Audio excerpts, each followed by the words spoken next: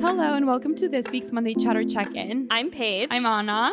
This week was incredibly hot in this city. It was actually so gross. I feel like I've been having to change and shower 5 times a day. Yeah, I think it's like the hottest it's been all year. It was like 93 degrees consistent. Like the temperature did not drop at night. So No. Or in the morning. I walked for coffee earlier in the morning because I thought I would like do something before it got hot, and it was already the hot. case. One of our friends went to the airport at 4:45 in the morning, and she said when she was on her way it was already hot. So that's how hot it was. I saw that from my bed and I was like, not today. But it's been a very exciting weekend. Although like COVID curfews have been lifted, so every like business, like restaurants and stuff, were closing at 10 p.m. and like now they can be open as long as they want to be, which is really fun because we no longer have to make like bad reservations for dinner. And it's so amazing just to see how many people are out again. Yes. A friend actually got me the sweetest gift. She gave me this book called Art Hiding in New York because she knows how much I love art. And New York. And my two favorite things. So it's like very, very like cute, and it has like all these pictures of different artworks in different neighborhoods. So we decided to like do something different, and like it tells you what kind of artworks are placed around the city. So we did that. Yeah, and we thought this was so fitting because in last week's Thursday Top 5 episode, we discussed how we love seeing art in unconventional places throughout the city in regards to what the Prado Museum is doing in Madrid, where they're putting works of art up like in airports, on fences, copies of the works, not the actual museum works outside. That would be a nightmare. Crazy. But in New York, it's not just one institution that's doing it, but there are so many spaces outdoors for like public works of art. Yeah. So we haven't obviously gotten through all of them. The book's massive. And I don't know if we will get through all of them. But we linked it in like description for the episode in case you want to like buy it and see it. You can buy it on Amazon as an ebook or as an actual book. Yes. But we ended up just like kind of randomly going to 2 different places. And it's funny because these 2 works have a lot of things in common, but let's get into it. The first thing we saw was Alexander Calder's Janie Waney in Gramercy Park.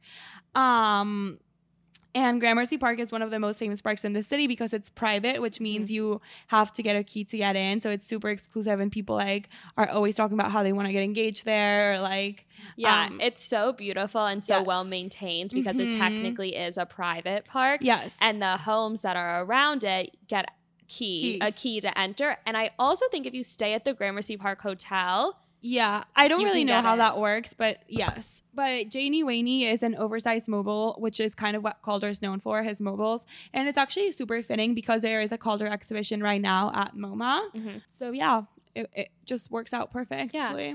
The work was commissioned in 1969 and named after Warhol superstar Baby Jane Holzer. Holzer saw a mini version of the sculpture in Calder's studio and commissioned one for a mall in Long Island that her then husband was developing. Yeah. So this is not its initial this was not plan. The initial like vision. But Baby Jane Holzer was like just like as a fun fact, she was the first like person that Warhol made really famous through his like silk screens. Mm-hmm. So that's why she's called like a Warhol superstar. And so the sculpture was placed in Gramercy Park under a 1-year loan because the president of the Calder Foundation lives like in one of the buildings surrounding the park, and so he was able to like get it placed there. But now it's like its permanent home, and it just lives there. And I think that happened in 2011, which so is kind of years recent. Ago. I guess not that recent. Oh, more recent than Warhol. 2011 does feel like it happened like 5 years ago, but like it's been 10. Which is so scary. Yeah. Don't want to think about that. So although the park is closed to the public, you can still see the sculpture through the fence. It definitely stands out, and it is, like we just said, so like iconic as a Calder work of art. Like you'll immediately know which one it is as you walk by and stare through the fence. I agree. And the sculpture has actually traveled to Amsterdam and Paris, but its permanent installation is now in the park, so it has always returned. Yeah. And then the second thing from the book that we saw was Tony Rosenthal's Alamo, and this sculpture is most commonly known as the Astor Place cube because it's like a cube that's standing on placed I don't know, how would you describe it? It's like on one of its like Well, it's corners. Astor Place is like the location. Yeah, Astor Place is the location, but the cube is like in a weird position. Like it's not upright. It's like it's standing on the point. On the point, yeah, like the corner instead of a whole entire side. So, and it has been in this spot since 1967 with a brief removal for restoration. And even though it was only supposed to be there for 6 months, which is crazy. So it's funny that like both of these works like were only supposed to be at these places like temporarily, but now like have found their permanent homes. They're in these like spaces. accidental permanent installations. Exactly. But neighbors loved it so much during those 6 months that they actually petitioned for it to stay. And it made it the first permanent contemporary outdoor sculpture installed in New York, which is very exciting. Yes. The Warhol crowd actually used to meet at this place before heading to St. Mark's Place, which is also like close to where Basquiat's apartment is. So it's funny that both of these like sculptors also have like a relationship to Warhol. Yeah, and I also think it speaks to how involved in like the New York scene Warhol really was. Mm-hmm. So the Black Cube is suspended on one of its corners, which is the word we could not just think of.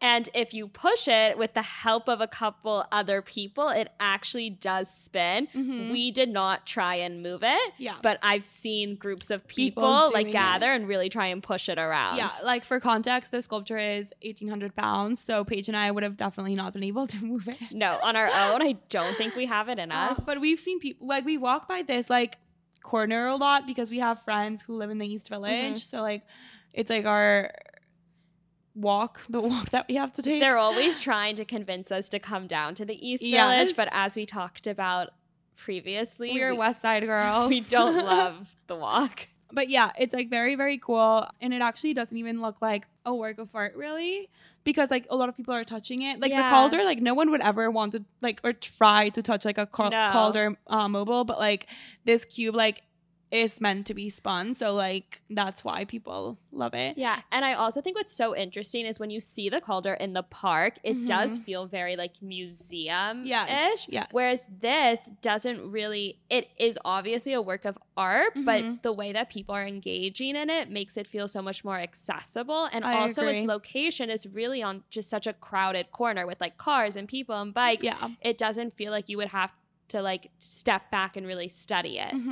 And also we like definitely knew that these were works of art, both the Calder we like recognized immediately, right? But also the cube. But I just think this book is so fun because now we're gonna like try to find different things. Like we were just looking and we like one of our favorite bars has like in the Upper East Side has like a painting in like it's in the bar and it's in its area. I'm struggling to get my words out today, but it's the heat. It's the heat. It's not your fault. It's not my fault. But yeah, so I don't know. I think we're gonna like find a bunch of other things. And then I told Paige I think I also saw like something in the subway the other day. Yes. But I can't remember. So I'm gonna have to go through the book to try to find it.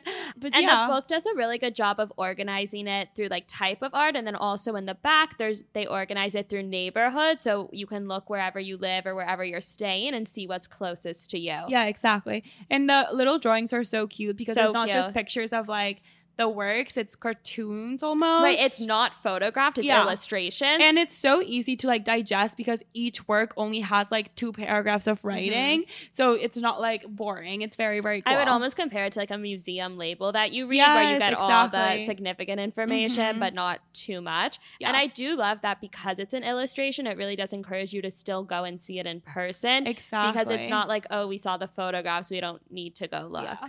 We also love like a little scavenger hunt. So we're about to go around the city finding these works.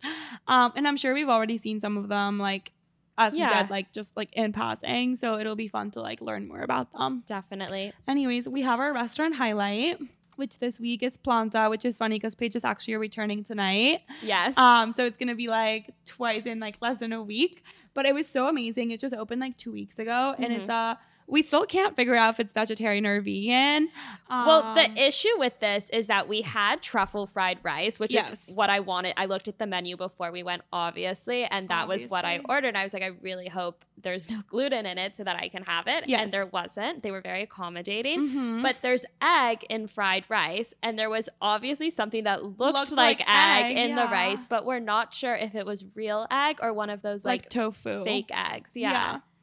But it was so good. It was so fun. They had like a disco ball and they have like really good deals. I think on Mondays it's like unlimited like sushi makis for like $24 or something like that. And then like Friday when we went, they had like sushi or dumpling platters. We didn't participate in this just because like we didn't want unlimited dumplings, but and I also think we're just trying to have a little bit of everything. But they also have like Sunday brunch or weekend brunch because they have it Saturday and Sunday, and they have like vegan soft serve that was so good. The vegan soft serve was amazing. We had mango vanilla swirl and we loved it. I posted a photo on my story, my personal Instagram. It was such a hit. I love that for you. Thank you. But yeah, this is the episode for the week. Super excited for Thursday. Yeah. So stay tuned for that. Thank you. Bye.